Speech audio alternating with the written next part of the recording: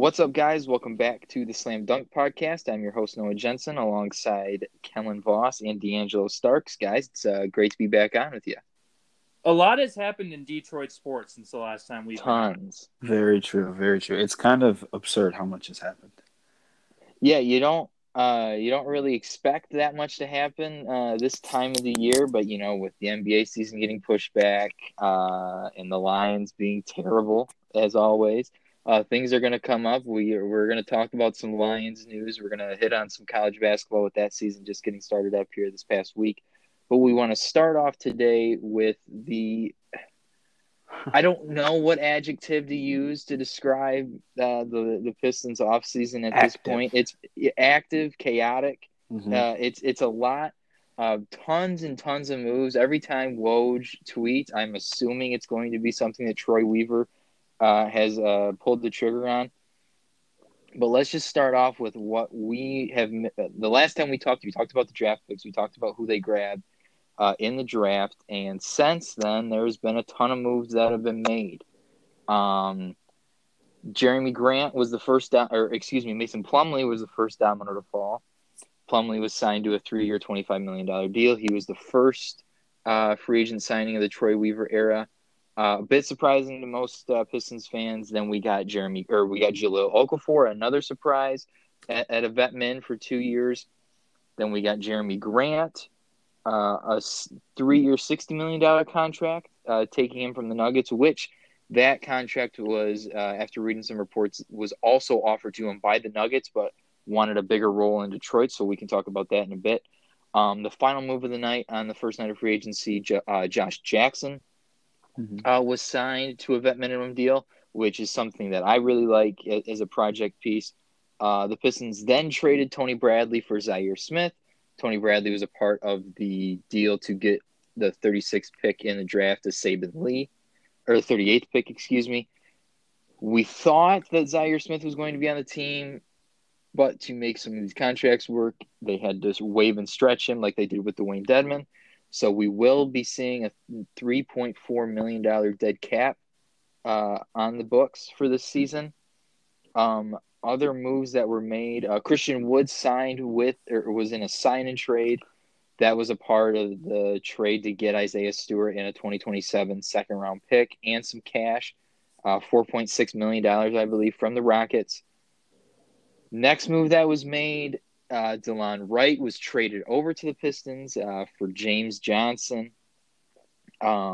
And that was a part of the Trevor Ariza trade where we got Trevor Ariza from the Rockets. Trevor Ariza has been moved around more than anybody in a 7-day period, I believe.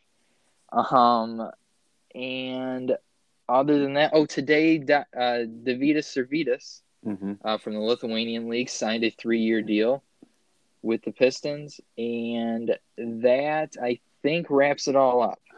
Yeah, John Holland was going off on that move on Twitter earlier today. He did not like the Pistons bringing him over.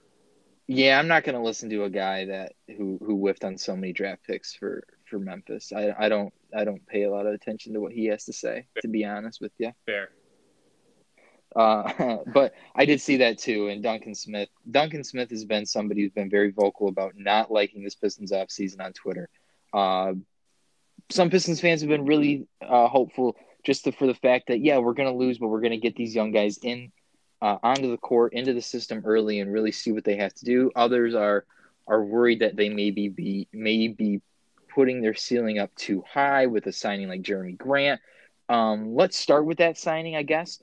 That was maybe a bit of a weird number to see Jeremy Grant signed for. He's not somebody that is necessarily a great playmaker with the ball in his hands. Not that we saw in Denver, at least. A lot of his looks were created by two great facilitators in Nikola Jokic and Jamal Murray. Not having those guys around you probably is going to stunt, or not stunt, but take back some of that that he gives to the team offensively. Defensively, this team overall is going to be a great defensive team compared to last year with everything that they brought in, adding Killian Hayes, Sadiq Bey, all those guys. The defensive side of the ball is going to be really good, but offensively for Jeremy Grant, he must think there's more in there. And so that's why he wanted a bigger role here. And so an odd signing and an odd fit for a team that wants to lose so many games. But there could be some trade value in there if a contender wants him in the future. Certainly, yeah. There's definitely some trade value there towards the end of that deal.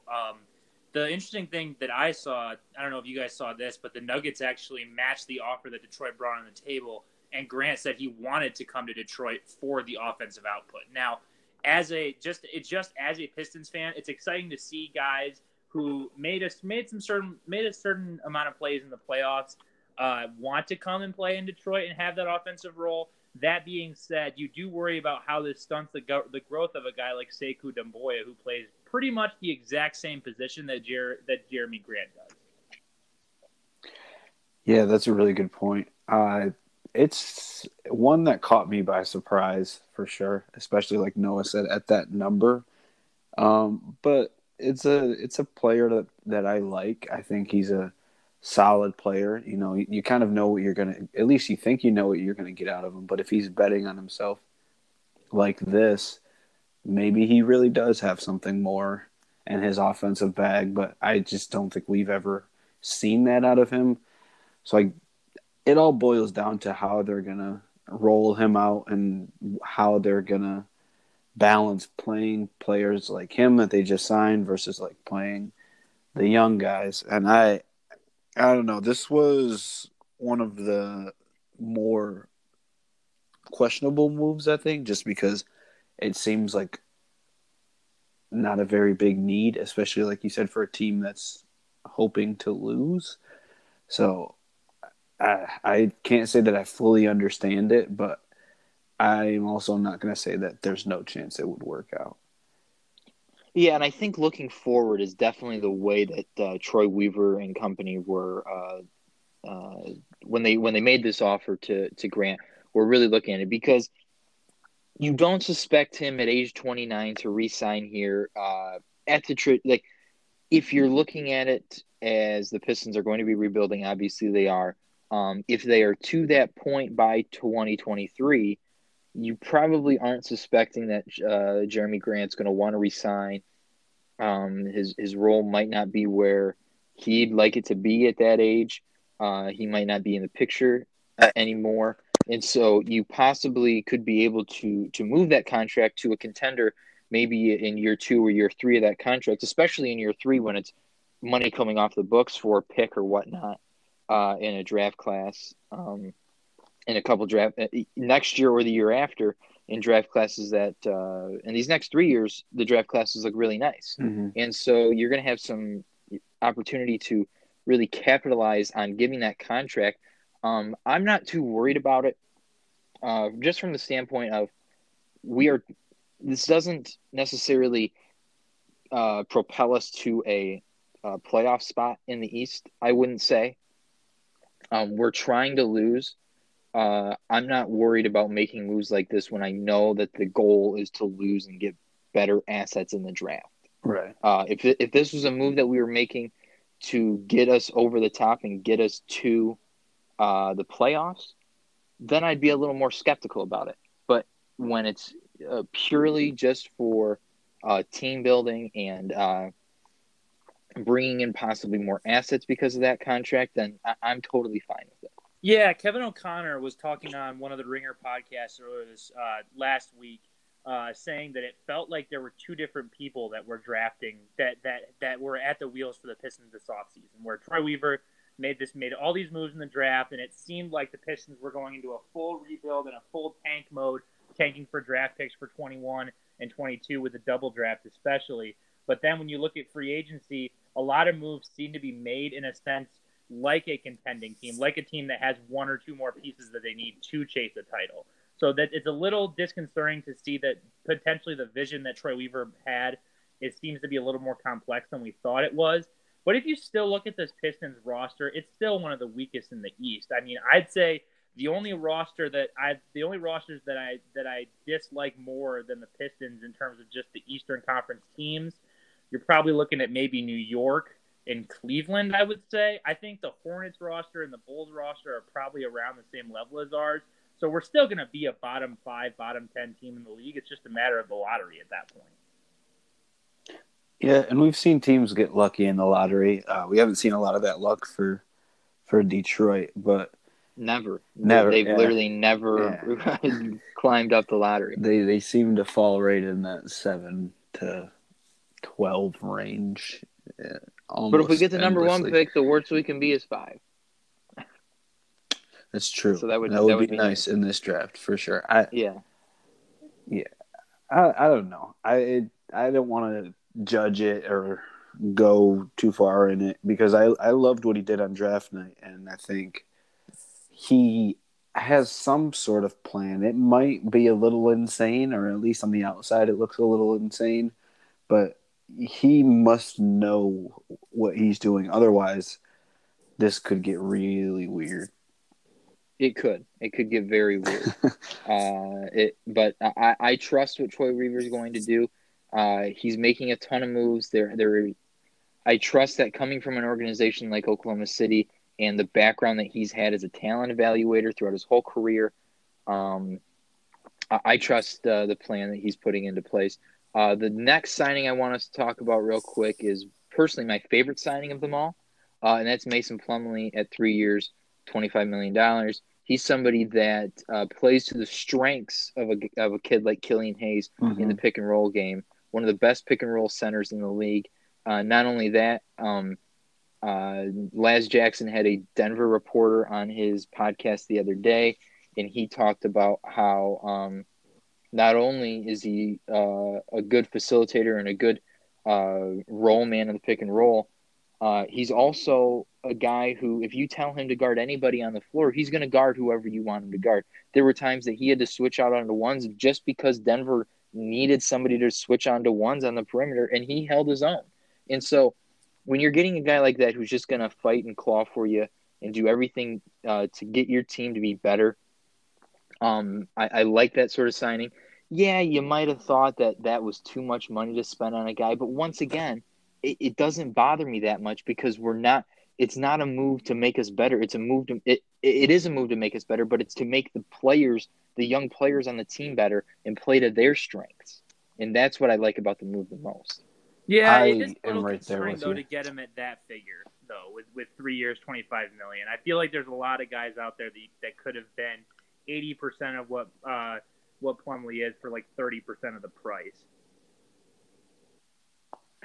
I don't know if there's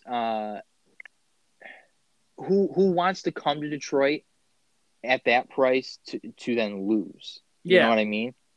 At 30% of the price that's 80, like somebody in that mold, like people are comparing it to Montrezl Harrell getting $9 million from the Lakers.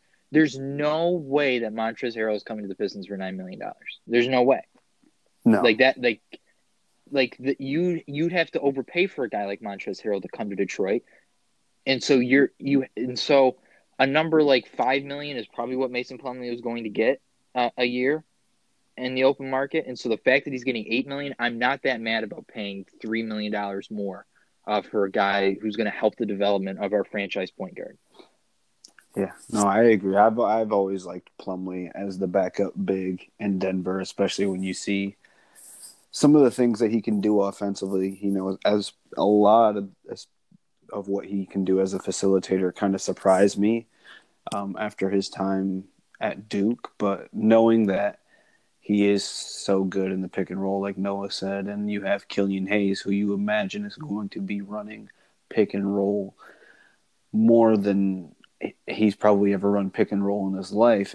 It's just a kind of a perfect match, and I'm not too worried about the price tag because I think that as far as contracts go, that's pretty low. I mean, that's compared to some of the contracts we've seen, that's not even close to being bad. So I feel good about that move, and I like what he brings to the team a yeah, and if lot. you're looking at it just from a pure development standpoint of Hayes, to add those two guys together in Plumlee and Grant, who have that playoff experience, they have a little bit of playoff pedigree, and they work well with what Hayes does on the offensive side of the floor, and can do a decent job on the defensive end of the floor in both of those ways.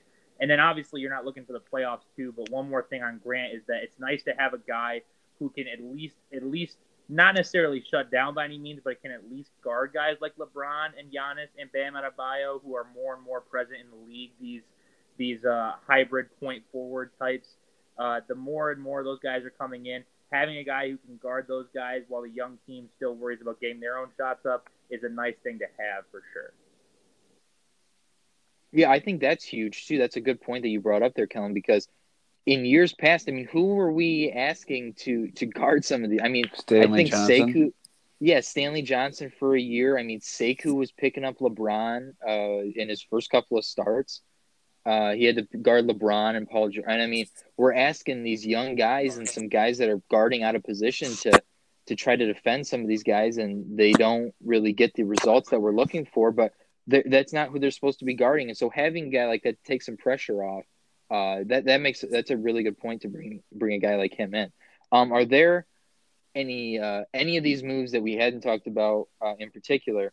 Was there anything there that sort of stood out to you that you really liked or you really didn't like? If we're gonna let's keep things positive here. I like DeLon Wright as a signing. I feel like that one kind of slid under the radar because it was a little bit after a lot of the big news with Plumlee and Grant. But to have a guy who's been coached under Casey his first couple of years, a guy who can play both the point guard and the shooting guard position, he's a flexible guy who can come off the bench. By all accounts, seems like a guy who's okay with just being a contributor and not necessarily taking a lot of shots. He's a little bit. He almost didn't really fit with the Mavericks roster just off how with the influx of shooting guards and point guards they have on that roster. But to pick him up, I thought was a wise move. Just to be another guy to, just in case Killian Hayes is an absolute train wreck this season, this can be a guy who can at least is above a guy like Tim Frazier was last season. Yeah, I like Wright too. I really like Josh Jackson, bringing him in for practically nothing, and he's a former number 4 overall pick.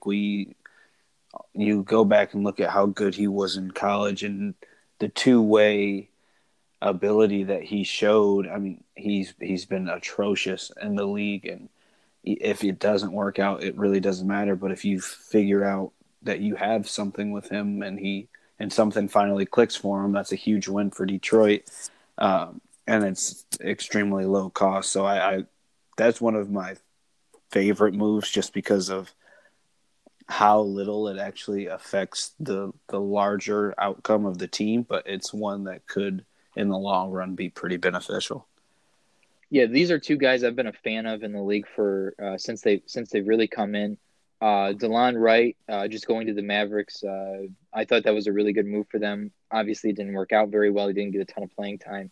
So having him brought in just as a veteran piece as well that can play multiple positions, guard multiple positions, that's a really good guy to have in your locker room.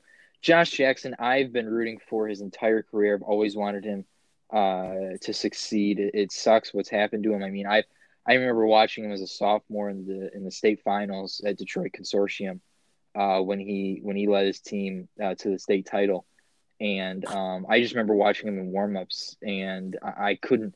I just looked at my dad, and I knew that kid was an NBA player from the moment I saw him step on the floor, and it sucks to see his development not be there the way we thought it was going to be, especially with how well he played at Kansas. The jump shot just hasn't really been there for him. Defensively, he's a dog. And that's what's really nice about all these pickups. Mm-hmm. Every single one of these guys really works on defense, besides Jalil Okafor. Yeah, let's talk about that one in a couple of minutes. Yeah, every single one of these guys really works hard on defense. And Josh Jackson, Dwayne Casey today in Media Days compared him to taking a flyer on like a Christian Wood. And I think if Jackson works out in a way that you can bring him back next year, I think he potentially brings more value at the position that he plays, and that if his offensive game, if he can get to about 35, 36, if just the league average from 3, and because his slashing ability and his athleticism of finishing over guys, he has that ability still. Mm-hmm. He can get to the bucket, but it's hard to when defenses can take a couple steps off you and restrict you from getting into the lane. That's that's what makes it tough for him to get to the lane. But when he does, he's pretty darn good at it. And so if someone like him can have sort of a career resurgence and play, obviously not to the level that Christian Wood did, but sort of bring that spark and get that spark back into his game, I think he's somebody that can be more valuable to a team than a Christian Wood just because of the position that he plays and what he does for you on the defensive side of the ball. Let's talk about the worst signing of all the free agency behind Gordon Hayward signing for 4 years, $120 million with Charlotte. Mm-hmm. I mean, real quick, thank God we're not Charlotte Hornets fans because if we would have just got LaMelo Ball and we signed Gordon Hayward for 4 years, $120 million, not to mention that we had to cut Nick Batum for $27 million of dead money. So, like Ryan Russillo said on his podcast, it's basically a 4-year, $147 million contract for Gordon Hayward. I mean, brutal. That is, you got to respect. It's mind-boggling at that point. You know, there's 3 guys who've gotten $30 million plus deals in the NBA history. You have gotten multiple deals like that. It's Durant, it's LeBron, and it's Gordon Hayward. That is insane. And the fact that the fact that there were other teams offering him over $100 million for 4 years, it doesn't make any sense. What has he shown you? I know in years past he's been that type of player, but he's not that guy anymore. What are you thinking? I don't know who they're watching. They clearly haven't watched a ton of Boston Celtics basketball because they're watching Utah Jazz games from 2014. Absolutely. It's like, what do you? I'm very happy we're not, because they're just a 9 seed or a 10 seed now. Mm-hmm. There's not, like, they think this gets them to the playoffs, but it really doesn't. I don't think there's any way to make Charlotte ended up taking the spot that Detroit has had a hold on it for the last couple of years of the team that's not bad enough to get a top 5 pick, but not good enough to make the playoffs. Detroit was stuck there for a long time, so kudos to them for taking that spot for us. Yes, thank you. We're glad to give you the reins on that. Yes. So yeah, the worst signing for Detroit, obviously, it's Jahlil Okafor. Didn't make any sense when it happened. Even nobody's even talking. Like, that's not even a signing people are talking about because there's no need to try to rationalize it because there's like, you drafted Isaiah Stewart. Mm-hmm. He can be your backup center for the future. You're bringing in Jahlil Okafor. I don't understand what it's this a signing safety is for. valve. I really just don't. In case Plumlee doesn't work out. I guess it's a safety valve in that if Plumlee doesn't work out, you're not just completely relying on Isaiah Stewart, but at the same time, like James Edwards from the Athletic just came out with a Pistons an estimated depth chart the other day. He actually has Sekou Doumbouya above Okafor as listed center. He actually has Doumbouya as the 3rd string center over Okafor. And I honestly wouldn't hate that with the Pistons going small ball lineup kind of thing. No, I think that makes sense. Yeah. So who did he have at the backup center? Did he have Stewart there? So I wouldn't hate that, especially with the offseason I've seen out of Sekou. But I think that Okafor is officially going to take the spot that Thon Maker has held the last couple of years, where Pistons Twitter is just going to hate him every single time he goes on the floor. I really feel bad for the guy, but at the same time, it's pretty hard to say I miss Thon Maker, but I kind of wish Thon Maker was still in this spot ahead of him, just because Thon Maker offers you more versatility in that role. Yeah, I weirdly enough, I agree because I was a huge fan of Thon Maker when he was in high school. That is quickly changed. Seeing him in the NBA, and so yeah, I still would rather have a guy like Thon there instead of Jahlil. Yeah, this one just doesn't make sense. And I'll be honest, I was one of those people that was like really high on him coming out of college. But he's not a productive NBA player, especially not in today's NBA. Maybe if you send him back 2 decades or 3 decades, he could be a good back to the basket big, but nobody needs that. And especially this team doesn't need that. He doesn't fit anything. He doesn't fit any of the other moves. It's not like he's a good defender, and it's not like he brings you like 3-and-D skill sets that you want out of modern bigs. I just don't know what he brings to the table other than a ball stopper in the post, and nobody needs that. Like that. No, it makes no sense. Yeah, that baffled me. when I saw that. I got to my phone late, so I was going through my Twitter notifications, and that was the first one I saw because it had happened sooner than the Mason Plumlee one, and I was like, okay, cool, we got a backup, we got I guess a starting center, and then I saw the Mason Plumlee signing. I'm like, okay, then why did we make the Jahlil Okafor signing? Honestly, if we would have Like, just what? went Okafor and just embraced the tank, that would have been fine. But I think it would have made more yeah, sense to Pistons yeah. fans, and so. Yeah, it's weird. What I'm really looking forward to though this season, and I think I did take a look at that depth chart. I can't remember off the top of my head what it necessarily looked like, but a second unit that I would really love to see is a D Rose, DeLon Wright, Sadiq Bey, Sekou, and Isaiah Stewart out Yep, there. you Because what it is. four of those five can D up. Mm-hmm. No, I was What just was that, saying. Colin? I have the depth chart up here. You nailed it. That's exactly what the second team would have been. Perfect. God, give me a contract, Dwayne. I know how to get this team ready. Is Josh Jackson starting 3 in that depth chart then? Shoot, who would be this? Oh, Jeremy Oh Grant yeah, is. of course. Right? Yeah. Absolutely. That makes sense. Yeah, Jeremy Grant, Blake at the 4, Mason at the 5, Svi at the 2, baby. At the 2, love it. Absolutely love it. And then Killian starting, which would be really nice to see. Yeah. And then you got Josh Jackson. If they want to give 11th man minutes, probably the Josh Jackson or hopefully not Jahlil Okafor. Hopefully never to Jahlil Okafor. Hopefully that never has to happen. And so I like. It's crazy to think that you can be excited about a team that's going to suck, but like we've never had this before. We've never like there have been people that have thought this team was going to suck, but we've always been in a position like Kellen mentioned of what the Hornets are in now that are fighting for that 9 or 8 spot every single year. We might be good enough to get 8 and get swept by Milwaukee. We might be, but now we know we're the bottom. We know what we are, and we're the worst team. We're one of the worst teams in the NBA. It's all about There's definitely no West team that we're better than, because that conference is loaded, and we can talk about that on another episode. Before the season starts. We only the Thunder just because the Thunder are going to try to suck this year. I feel like. Yeah. But they still have Shea. They still have that's it. Yeah, they have Shea. Lou Dort. Lou Dort. They got Lou Dort. They don't even have Terrence Ferguson anymore. I'm gonna bring up that roster. Darius Bazley. I just want to see. Ooh, that's a nice piece. He can't do anything but play defense. He can hypothetically shoot threes.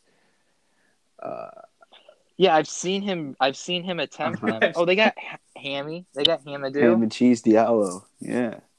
Oh, they got Al Horford, George Hill. This roster's still better than the Pistons. I don't know. The ghost of Al Horford and it probably. They got is. Poku. Oh, they do have Poku. That's exciting for them. Yeah, this is a rock like. But God. They also have a trillion picks, so they'll be and fine. Be playing more Western Conference teams and Eastern Conference teams too. So they might mess around and get Cade Cunningham. That'd be fun. Oh my god, that would be fun. Yeah. He and Shea. Yeah, my goodness, that is a filthy duo to think about. Base. Yeah. I mean, in all good for them. Like Chris Vernon was saying on the Ringer NBA show last week, like right now the NBA is at a really good spot with teams where there's probably 23, 24 teams that think they can make the playoffs, maybe even more than that. And with revenue's going to be down because fans are going to be limited, if at all, be in games.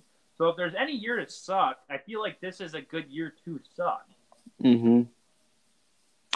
Absolutely. Yeah, there's no better year. Just because, you're not fighting with – because, I mean, in the East, if we're just looking at the teams in the East that are probably locks, Milwaukee, Toronto, Boston, Indiana, Miami, Philly, Brooklyn, Atlanta. There's 8 right there. Let's chill with locking in Atlanta real quick. They're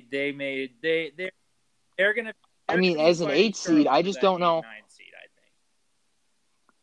They're a lot better than Charlotte, I think. For me, it's Atlanta or Chicago if Billy Donovan is what I think he'll be for them. I mean, if John Wall is back to like 75% of what he was off of injury, I know the contract number's bad, and that really but he's still puts a a damper on quality. what he And looks like. Beal is the best player out of Yeah, any of but those I mean, teams, if you on any of those teams too. So yeah, and so like I was thinking it's between Atlanta and Washington, to be honest. That's fair. But I mean, Chicago has a lot of quality guys. Yeah. I still don't know if Patrick Williams is going to be ready to contribute day one. I think he could be. We know he will be defensively. It's just what he'll look like on the offensive end. Doesn't matter what he looks like. He's never going to get the ball with LaVine. No one's going to pass it to him because every single one of those guys wants the ball. Yeah, I've got real quick, just a side thing. I've got a friend who's a Bulls fan, and he's been texting me nonstop about how he's trying to change my mind on Zach LaVine, and it's so funny to just have him send me all these things about Zach LaVine, and I'm like, nah, I'm good. I don't want Zach LaVine to be the best player on my team. He's a good basketball player, but I don't like. He cannot be a number one. That's exactly my thing. Do you guys still play fantasy basketball in some fashion? Because I have high school. I do actually. I'm thinking about doing it this year. Do. If anybody has an opening, my high school buddies were thinking of like getting the league back together, and Zach LaVine is a prime fantasy basketball player. That man will get you good stats, bad team. It's a night if he's losing even though he's losing by 25. Like he'll have a nice little stretch there. But yeah, if he was the Pistons' best player, I'd be concerned. I'd be vomiting every day. Yes, I would be very upset. But yeah, so in the East, there's okay. Let's just say 7 teams for sure that are making the playoffs, and then maybe 3 or 4 teams. Like I know. He counted them as a lot. No, Indiana's in for sure. There's no doubt in my mind. I mean, just because it's the East, but I feel less good about them than I've ever felt about them. Yeah, I do too. But I mean, they're definitely ahead of teams like Orlando, Charlotte, Washington, Chicago, Atlanta. So I mean, like Atlanta, Chicago, Washington, Charlotte, Orlando. That's 5 teams right there that are fighting for the 8th spot, and then Cleveland, Detroit, and New York are just like, we're just the 3 worst teams chill over here. And then in the West, I mean, other than the Thunder and the Timberwolves, they got no chance. Every single team in the West thinks they can make the playoffs. Is still pretty. So yeah, bad. There's. I expect De'Aaron Fox to take another step forward this year. I think that guy is one of the more underrated guys in the league right now in terms of budding superstars. He's never mentioned in terms of the budding superstars conversation enough, I don't think. But they don't have a great roster either. I don't the playoffs. Oh no, but they're kind of like how we were.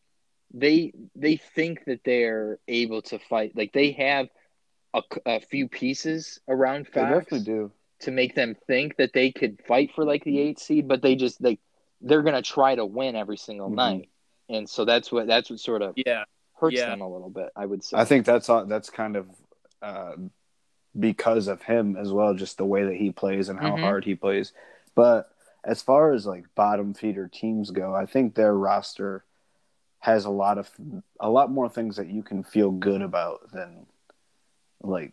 I don't think they're going to make by any stretch. They're team to suck in the West. Utah might just fall off a cliff. Yeah, Utah. I love trash in Utah. Feel bad if there's any Utah Jazz fans that listen to this podcast. I'm sorry, because that's 2 podcasts in a row now that we've taught that Utah has been mentioned in a very negative light for us. That's true. I think that should be our brand now. We should just be very anti-Utah Jazz. I'm fine with that. Yeah, they it could be. I mean, they didn't really they didn't lose anybody this offseason, right? I mean, Tony Bradley, but I mean, they replaced him with the Duke Azubuike, which I think is weird, but is whatever. They didn't really do anything. They just got Mike Conley got older. I mean, and that was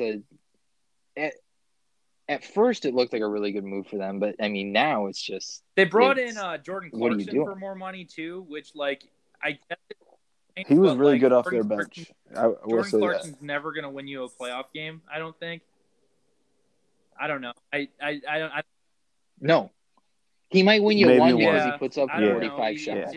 That was Bill Simmons was hating that move because like that's a guy who's never gonna sniff an All-Star team that you're giving out huge money to. So What was his It was contract? 4 I didn't years. even What see. did it get into the 60s? No way. I thought it was close. I would get it was somewhere between 12 and 15 yeah, a it's year, I think. yeah, 4 year it's 52. a Okay. lot of money. Yeah. Okay, so yeah, how much? I mean, What is that a year? that I'm not would good at be math. probably close to 13 a year ish, right? Because you do 13 times 2 is 26, and then 2 is 50. Yeah. Okay, yeah, so it's That's 11, 12, 13, that's 14 is what the cap hits that's are too every year. much. So I mean, we're yeah, only paying Jeremy Grant $6 probably million more than that. And would you rather have Jeremy Grant or Jordan Clarkson? Yeah. Jeremy Grant, Yeah. without a doubt. Even for the even comparing the Yeah. contracts, I'd probably rather have Jeremy Mhm. Grant because Clarkson just every time I watch him play, like. Yeah, I'm going to talk about when we get to college basketball talk. I'm going to talk about a guy that kind of reminds me of him a little bit, even though I think he's better. Every time Jordan Clarkson touches the ball, like the possession's over. Mhm. Like just get back on defense because that ball's going up. There's no way he's passing it. Yeah, he scores, but it's not fun to watch him score. And it definitely can't be fun to play with him and watch him score and take the shots that he Yeah, takes. it's fun to watch him score one every 20 nights when he's putting up 30 or something like that. But every other time he's out there, it's just It's like, bad. golly.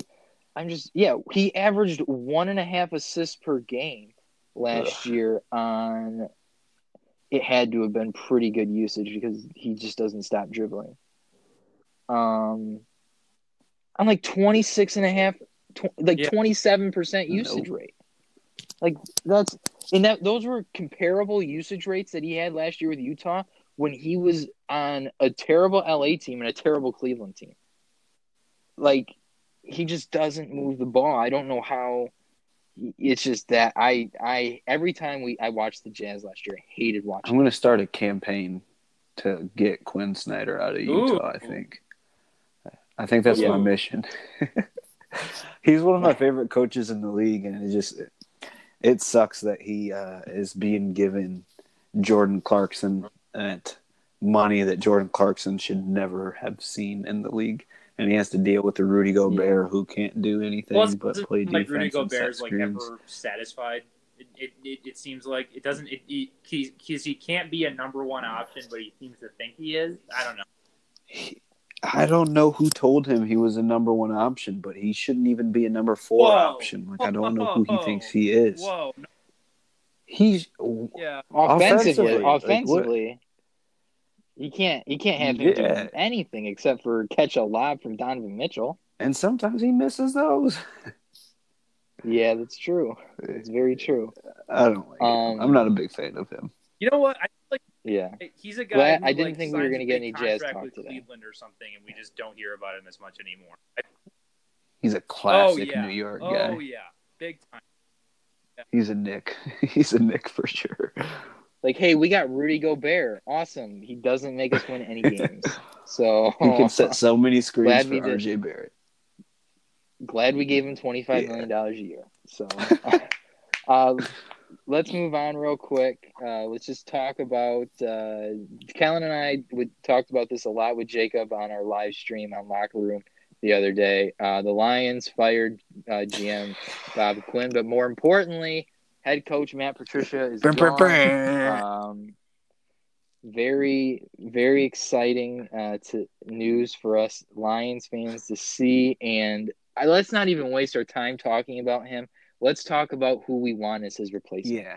Yeah. D'Angelo, you said before we started recording there was one guy that has sort of moved up the rankings for you. Who would that be? Well, for a long time, I was preaching do whatever you got to do to get Eric Bieniemy in the building. But I don't know. I've kind of switched my thoughts on that, and I think I'm all in on Robert Saleh. I'm Me all too. in on him, man. I Me mean, too. he's a Michigan guy already, and that's not even the more important part of it. It's like I was already starting to talk myself into him. Obviously, you look at what San Francisco has done on defense since he got there, and especially what they're still doing this year with all of the injuries they've had on that side of the ball. And then you see something like what Richard Sherman had to say about him, and that makes me like that puts it over the top for me because Richard Sherman is without a doubt one of the smartest players in the league, and we know what kind of he doesn't get along with everyone. He's a certain type of personality, and to hear him rave and glow about him so openly, and I don't know, he just like to go from having Matt Patricia to having a guy like that would be the cultural reset that they were hoping to have when they brought Patricia in. I don't see any way that guy would fail. I think he could make the young guys on this defense better, and I think that he could attract the guys to want to come play in his defense. There's so much upside, and I'm all in on it. If it doesn't happen, Yeah, I'm going he's to be really currently the bummed out. Vegas favorite right now to take the Lions job, and rightfully so. I mean, the guy was raised a Lions fan. He's from Dearborn, graduated from North Fordson High School, played football for the Northern Michigan University Wildcats. Like he's a Michigan guy through and through. He would. It seems. I mean, I gotta assume he had some sort of family here too. That would be nice. Yeah, they said Yeah, on the yeah, broadcast all of exactly. his family lives And in so you get the the sense state too, where still. like Detroit's not an attractive destination. I'd say, we've talked about Bieniemy before. He's going to be a great head coach somewhere, but I feel like a guy like him has so many options that like when you're picking them, Detroit is not necessarily number one on your list just because of the destination, because of the reputation of the franchise, and all those things. But with Saleh, you get the sense that he wants to come. That maybe he would want to come to Detroit, which is an intriguing thing to see. If you're, I guess, yeah. I mean, I wish I could say something to disagree with you to make for good podcast content, but I completely agree with everything that you've said.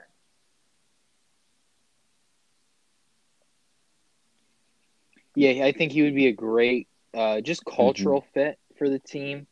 He just brings so much energy, and it seems like all the guys sort of love playing for him. Like all the comments you're seeing from Richard Sherman, I think he said I think a quote from Sherman was he needs to get the Detroit job, which is Please, well, yeah. which is a great sign to see. But it wouldn't be right to just talk about one Right. option that's a great fit. Other guys that Callan and I sort of talked about. One guy Callan brought up was Byron Leftwich, offensive coordinator for Tampa. I brought up his counterpart, the defensive coordinator in Tampa, Todd Bowles. I think both of those choices would be nice for different reasons. For Bowles, he has head coach coaching experience. Unfortunately, it was with the Jets. I think you're dealt a bad hand when you're with the Jets, and I mean you can say that when you're with the Lions as well. But he wasn't really in the best situation. I still think they made the playoffs Yeah, at I think least he got a once. pretty raw deal in New York. I always liked him when he was Yeah, there. yeah. I thought he does a really fine job. And what you're seeing with Tampa Bay's defense, they kind of got lit up in the first half against Kansas City, Pretty but I close think they to it. held them I scoreless. I think they want to had say like in the 10 second points or half. something like that. But yeah, pretty close. Yeah, it was a really good performance by Tampa Bay's defense, especially coming off of a couple of weeks where people were doubting them a little bit. And then on the other side, Byron Leftwich, he's just a guy who I think would bring in just a new mentality on offense. Which, if it's a defensive guy that you bring in, you need to bring in an offensive coordinator that is going to bring a new look offense to Yes. Detroit, something that is from the I 21st cannot century, watch another not Daryl Bevell something. season. I really can't. I'm also really hoping that Bevel switches up the playbook a little bit, and I'm hoping that the reason the playbook looks so bad is because Yeah, Matt Patricia was you there. could say that. I really Yeah. hope so, but that I have a feeling that's not going to be the case. We'd have to. Yeah, probably not. Probably not. But Well, you guys saw he's already made his I'm first hoping the misstep offense as the looks good and we Lions still lose the Lions head last coach. 5 games. Right? Yeah. Yeah, that was rough. So he was in the press conference with What'd the he do? reporters, right? And he was talking about how like Rod Wood gave him the phone call to to tell him that he's the head coach now, right? And he said that he actually didn't pick up the phone the first time because he was on the phone with one of his future son-in-laws who was asking for his daughter's hand in marriage and asking for his permission to get that hand in marriage, and he had a similar conversation with his other other future son-in-law that day. So like kind of blew up those guys' spot in his very first press conference as head coach without them asking about it by any means. Like it just like was they just kind of like served it up to them on a silver platter. So like obviously it's like nothing compared to what we've heard about from former players about what Patricia did in the locker room. God, we can get into that if we want to, but what an ass that guy. God. But, I don't want to talk. I don't want to talk about him. I don't want to ever talk hit about the him nail on ever the head again. with the play calling stuff from Bevel. I think they have a little bit. They probably win a couple games the next few days just because of how bad Patricia has been and how bad it seemed like he was for the culture. Because you saw Romeo Crennel won his first game back earlier this season. Raheem Mostert has looked pretty good as the coach in Atlanta. So you see that from time to time. So I think they'd win a couple games this season. But Bevel's not getting the job. Short of some sort of playoff bid. Bevel's not getting the job. Yeah, I would say the Thanksgiving game was rough, and it really just looked like they had finally quit on him, which I was happy to see. Like, good. They finally did what they needed to do to get him out of there. I think the one thing, this isn't even about Patricia, but just what the reaction we saw from all these former Lions that we didn't even necessarily want to be former Lions. Like, I think we would love if these guys were still Lions. And they're not Lions because of their relationship with that guy. And to see them all come forward and even though they're not even a part of the team anymore, kind of rejoice at someone losing their job is pretty remarkable. Like, that's just a terrible impact you left. So to know, I'm sure some team is going to give him a coordinator job. I wouldn't want to be my team. I'm glad it won't be my team. But there's a lot of names out there. I think we highlighted a few of them. Another one that I know is starting to get hot right now, not even necessarily with Detroit, but around the league is Matt Eberflus, the Colts DC, just because what he's been able to do with that unit, even though they got obliterated by Derrick Henry on Sunday, they've been a top 3 unit in the league. And there's I don't know, there's a lot to be excited about, I guess. I don't know what to expect out of the GM hire, but yeah, that's a whole different search. I don't know that one. Those are always hard to kind of gauge. Come out for that too, but Noah and I talked about it a little bit on the locker room about you. Noah, you said you liked Reggie McKenzie, the Miami guy who used to be with the Raiders, right? Yes, yeah. I think he would be somebody. I mean, they've shown in Miami that they've been able to bring in some good pieces. They've been able to draft well, especially, and they've been able to add pieces as well with some of the guys that they had, maybe for a higher price than they expected to even get for them. And so that would be nice to bring in a guy like him into the GM position for Detroit. I mean, just some fresh. I mean, I'm going to be happy with whoever it is, to be honest, getting hired as a GM, just because it's hard to really gauge how good a GM can be when they've never done the job. Experience, so that we avoid having the Quinn, so what we had with Quinn, where he had some decent draft picks, but he never really had experience as a general manager. And the more you look back on that seems like a vital thing to have when it comes to that position. If not that, I would personally just like to see him or them come from at least someone who does have a history of or coming from an organization that does have a history of drafting good, deep classes. So I'd be happy if I saw someone from Indy, from Baltimore, from one of those type of organizations that consistently drafts well and consistently develops talent that they Pittsburgh. Yep. I think if you were to go with Salah, maybe you bring a 49ers guy, but not. I don't want to do the thing where we try to build someone else's team again. So I like Noah said, I'll pretty much be happy with anyone because it's something new, it's something fresh, and it's a how would you feel about time to rejoice for a new era. Wouldn't hate it. I don't. I like him a lot in his current job, so I don't know he's what I would. Name up there that I could talk myself into he's it. He's the only one that like has seems like he has some sort of national intrigue. Mike Borgonzi, the director of football operations in Kansas City. Name that SI likes is Kevin Colbert, the Steelers general manager who vice president as a guy potentially. And you look at Steelers have drafted amazingly over the last couple of years. Ed Dodds is the especially at wide general receiver manager of the Colts. I mean, if you want to stick with the Niners, I'd love to get a Chris Ballard guy, man. I think Chris Ballard is so good. He is. He's really good. Chris Ballard is phenomenal. Mm-hmm. I don't know if this has ever happened before. Maybe you go out and get like Theo Epstein. That'd be wild. He does some crazy things with terrible franchises. That's true. He has ended 2 historic droughts, so I mean, like maybe we just need some. Just need to shake it up a little bit. Yeah, just bring in an outsider. Give him a new challenge. Trust your coordinators to pick the guys that they want, and go from there. I don't know. That's just that's never. It's not going to happen, but it just sort of popped into my head.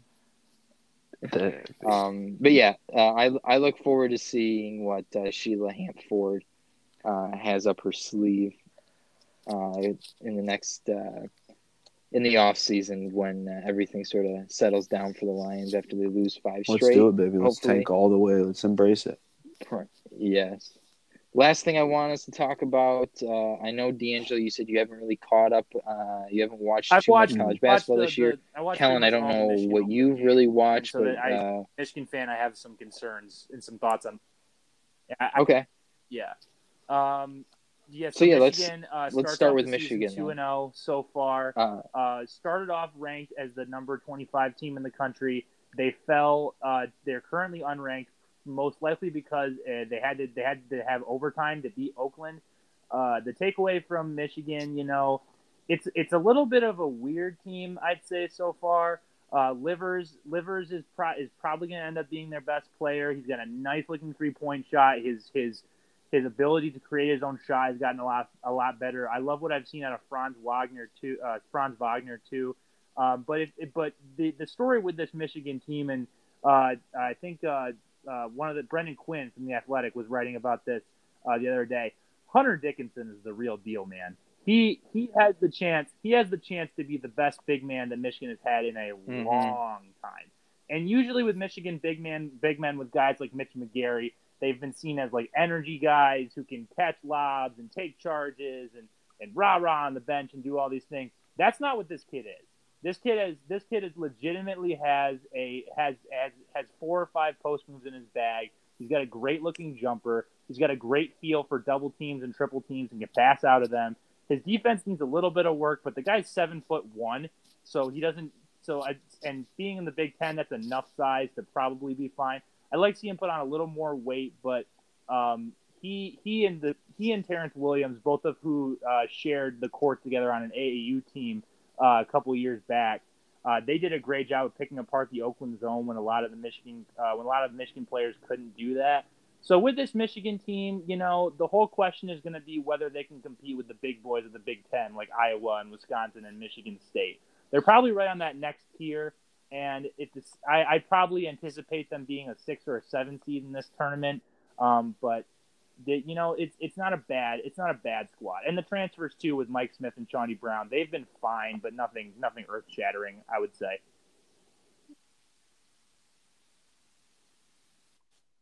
Yeah, Shawnee came in as somebody who was supposed to be a good shooter, and he sucked it up To be against fair, Oakland. he I looked think he was really like good one against and Bowling nine. Green. Hopefully, you see that Bowling Green was hanging around defensively. there in the first half of that game, and he kind of came Yeah, off the he bench and did. lit it up in the second half and ended that one. So Yeah, and defensively, I think he made some yeah, good plays on the defensive end, yeah, which isn't something I think he was really known he's your for 3 and coming D over, guy, and and so if that he's was nice hot, to he plays see in crunch time against kind of Oakland. guy. I don't know, maybe similar to what Mar was the last couple of years, but I don't. I haven't seen enough of the guy play to have that much of a judgment on. There's only been 2 games here.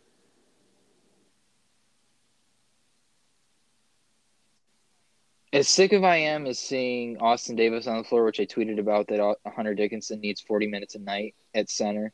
I'll never be happy. I'm a Michigan State fan, so like I guess when they're playing Michigan State, I'm happy to see this kid on the floor. But when Eli Brooks is playing, I don't understand it at all. I I think don't know why I he think he plays because plays. he's a To be senior this honest, year. I think he gets to start this year, but I think that coming. Shawnee Brown might end up taking that starting spot from him, or if you see an elevation from a guy like Zeb Jackson too. But he's a senior. He's been around the program. This is a weird year in terms of continuity with the virus and everything. So I guess he gets to start up from that aspect, but he's never ever been, as a Michigan State fan, no, I can't imagine you've ever been like afraid of Eli Brooks in a big game of any kind. He's the yeah, Never, he's your never, classic like ever. senior college basketball guard who can shy away in big moments, I guess. I don't know. I've never been too fond of the guy. And Mike Smith, the transfer out of Columbia, is going to end up taking his minutes too. He'll probably be your primary point guard this year, and everything. So, yeah, I'd say they're a fine Mm-hmm. team. They're going to be middle of the pack in the Big Ten. They'll get into the tournament for sure. I don't know how much they're going to do there, but yeah, the big story with Michigan is give Hunter Dickinson the ball all game long. So Yeah, I think he's the best it's not recruit an this year. exaggeration to say he could be the That was best big man brought in Michigan's had since for Chris sure. Webber. I really don't think. No. I really don't. I don't think so either. Maybe. I mean, McGarry was pretty Yeah, good but for them. McGarry, you never had a In the feeling that time like that he McGarry spent, could be I like think the he was only best there player on the for a Michigan year. team. And I feel like a lot of that came with Burke helping him out with a lot of the That's lobs fair. and the pick and roll Yeah. and that kind of thing. But this is the kind of guy who he has Eli Brooks passing him the ball, and he's still gonna dominate. So, and I could see him going to the draft early, probably maybe most likely probably at the end of next year. But if he stays all 4 years, he has the potential to be to records for Michigan. Oh God. Yeah.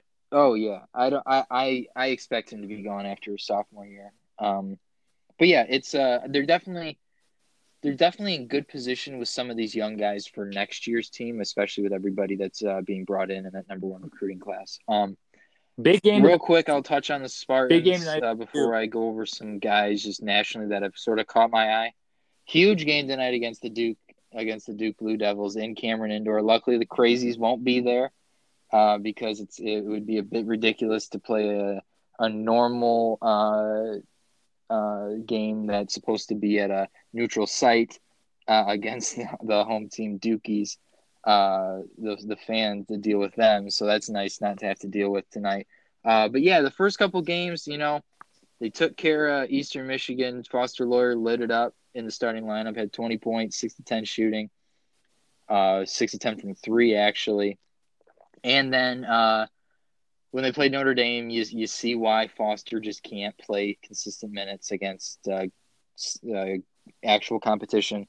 Defensively, he's going to get picked on every single possession, and offensively, he just can't really get open unless he's playing against the zone. And so that's my biggest gripe right now with Michigan State is that they're giving too many minutes to Foster, even though he was a guy I liked. I didn't think that these problems would be so glaring. Other than that, this is the best defensive team I've ever seen at Michigan State. This might be Izzo's best defensive team he's had. Just with all the guys that you have, whether it be Aaron Henry, Gabe Brown, Joey Hauser gives his all on defense. My favorite lineup that they put out there, and it's a bench unit, it's when Rocket Watts, Gabe Brown, Aaron Henry, Malik Hall, and Marcus Bingham are out there, just because every single one of them can do something for you on offense, and defensively they play their hearts out. That it's my favorite unit to watch, mainly because of the defense they have, because they're so long and they're so quick. I love seeing that. I think Rocket's going to end up taking Foster's starting spot once he gets a little healthier. He's been dealing with a bit of a knee issue, and so yeah. He's looked good even with the injury, which I didn't even realize he was hurt until I think they mentioned it during the broadcast against Notre Dame. And so, yeah, I really like this team. And they have a ton of young guys, too, that don't even play. A.J. Hogarth was a top 50 A.J. Hogarth and Manny Sissoko were both top 50 recruits, I believe. Yeah, and they're not even the guy who blocked a ton of shots in their first game. Sissoko, that guy. That's Sissoko. Yeah, Sissoko. He doesn't even play, and like he would be getting minutes for just about every Big Ten team, I think, right now. Stuff. I was going to bring up that point with Austin Davis, where you you're gonna be at a point where you're like at Illinois and the starting big man has 3 fouls and you need to play him a little bit. So I guess there's a value in having him for that. But it's a fun team you guys got. It really has.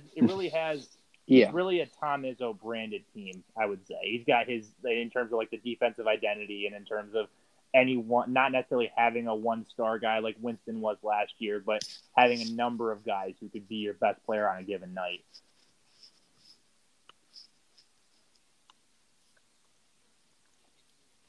Yeah, it's really nice to see. It's nice that you're not relying, like you said, on Cassius every possession to do something for you, because it feels like, and I think they've had assists on like 90% of their buckets already this year in the first 2 games, which is incredible. Really they share the ball so well, which has always been a thing that Izzo teams have strived themselves on.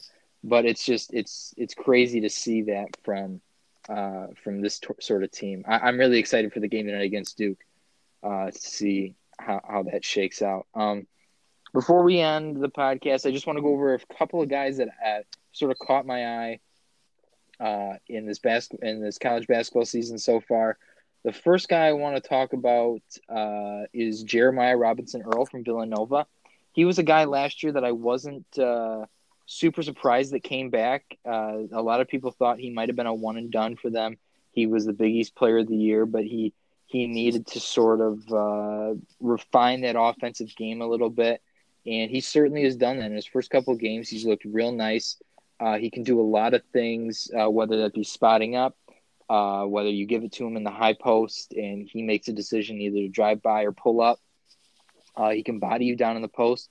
But the thing I'm most intrigued with is even at his size at 6'9", he looks a little bulkier. He can guard 1 through 5 with ease. And that's what's really exciting about him. He might be a better guy to get than Sadiq Bey. And I think all 3 of us are pretty high on the Sadiq Bey pick. And so if you can get a guy like Jeremiah Robinson Earl, and he's going to be somebody who falls into the 20s, and that's not because of his play, it's because of how deep this draft is. You're going to fall in love with this kid when he's on your team next year, because he does everything right for you. I've been really impressed with him. I was just going to say, on this pod, I think we've been very obvious about the fact that we are very pro Villanova guys. And so especially when anytime I hear the idea that someone can guard 1 through 5, that's such a tool that any NBA coach would die to have right now. And like any team would take a guy like that. He's a winning player. Yeah, he's absolutely, like he definitely defends better than Sadiq. He's not the shooter Sadiq is, but he definitely is a better defender, and he's a pretty good passer of the ball as well. I mean, he was guarding Remy Martin, who's one of the quickest point guards in the league. He's a senior out of Arizona State, and I mean, he wasn't letting him get by him the entire game whenever he got switched on to him, and so that was really nice to see. A guy from that game as well for Arizona State that has looked good, and somebody I just wanted to mention is Josh Christopher. Tough. He's a freshman out of California. Yeah, he's He's really impressive with the ball in his hands, but I think there's just a little Jordan Clarkson in there. It seems like he wants to just, and he's a really good scorer. Don't get me wrong. He can really score the basketball. It just seems like Arizona State possessions die when he gets the ball in his hands. Like he doesn't ever look for an open guy. I don't suspect that the ball is going to move. Even if there's an open guy in the corner, if you're trying to swing it around, I think his instinct is I'm going to go and score, and he can do that. But I just think I think there needs to be some more to his game that needs to develop, and he's not the best jump shooter in the world. So having that attribute in your game is something that, unless you're going to be deadly in the mid range, which it looks like early on, it's a pretty high level skill that he has is shooting in the mid range. That's just something I worry about a little bit with him. That he's going to be a little too overly aggressive offensively, trying to score all the time. That's just a bad combo. The lack of a dominant perimeter game, and then I don't know. It's like you said. It's pretty early in the season. It's tough that he's not playing that kind of basketball in Ann Arbor, but yeah. But I don't know. In this draft, you're not expecting him to be one of the absolute top guys, so he could very well be a bench contributor for a lot of teams in the mid to late first round. And the reason I'm not really bringing up, I'm not going to bring up any of like the top guys, is just because they've all played so great. I mean, I could talk about Zaire Williams or Jalen Suggs or Cade Cunningham or Evan Mobley. I could talk about any of those guys if I wanted really good. But it's just Mobley. Are you talking about the guy on USC? Yeah. Who was that? Yeah. Evan. Yeah. So he's phenomenal as a big. I mean, if his jump shot's legit, I really like. I wouldn't be upset with the Pistons taking him if he's available there in the top 5. But I think he and Cade might go 1 and 2, to be honest. Real quick, the last guy that's really caught my eye out of Illinois, I've liked him since he's been a freshman there. It's Ayo Dosunmu. The jump shot's never been really that consistent, but this year it seems that he's found the rhythm. He's put up 20 points in his first 3 games. It's the first time he's ever had a streak of 3 games in college where he's put up 20 points. He can get to the bucket at 6'5". He can guard the hell out of the basketball 1 through 3. He's a really good passer, solid finisher. Just that jump shot needs to keep being as consistent as it is, and if it does, he's going to be a guy like Jeremiah Robinson Earl that you're going to find in the mid and in the late first round, and you're going to be very happy that you got him. And I really like Illinois' team. I'm not huge on the fascination of Kofi Cockburn. I've never been, because he's just huge, and I get that that's awesome to have in college.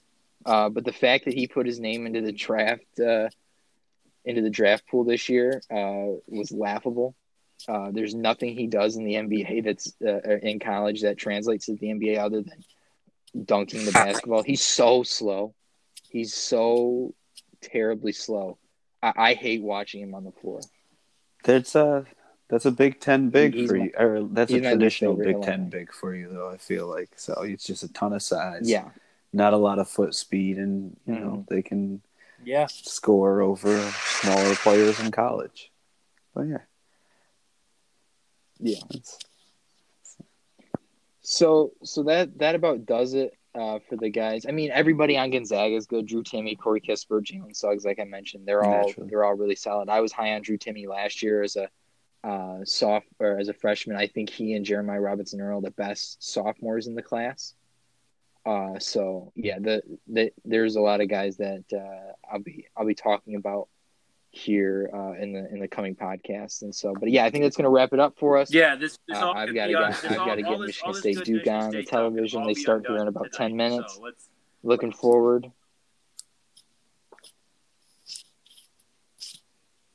It could be, and I'm really hoping it's not. Even if they lose, I hope they Hope they play solid because I don't think they're gonna make it easy on Duke with how well they defend. Even though Jalen Johnson had a 19-19 in his first game as a freshman, that's going to be something that's going to be tough to stop tonight. So yeah, it was nice to get on I mean, the again with you Pistons guys. preseason game next Hopefully, week, we can get on in the next we could couple talk- weeks. Talk about the new local. Yeah, we can talk about the Pistons preseason game. I still need to figure out a way to watch it because Hulu doesn't have Fox Sports Detroit. You could So contribute to the bad I've, TV numbers and just like I've got to pirate find that some stuff. ways to get that on, and so I'm still. That's true. My mom and dad want to watch it. Is the only issue, okay. and we don't. I don't have any way of connecting my laptop to like Right. any of our TVs. So that's the only bummer there. I think my grandpa still has DirecTV, so we might be able to get like his sign in for like Fox Sports Go. That's the way to or go Fox for Sports, sure. Yeah, that's gonna. Yeah, hopefully my grandpa has that. That's the big issue. That's the big question that we're gonna have to get answered here in the next week. But yeah, hopefully we can talk about that game. Maybe the Lions look good, but not good enough to win any games. And the college basketball season is just getting underway, and so there's going to be a lot of good games here coming up, and a lot of great prospects to watch. Amazing prospects to watch. Take care. Stay safe out there. So that's going to do it for us.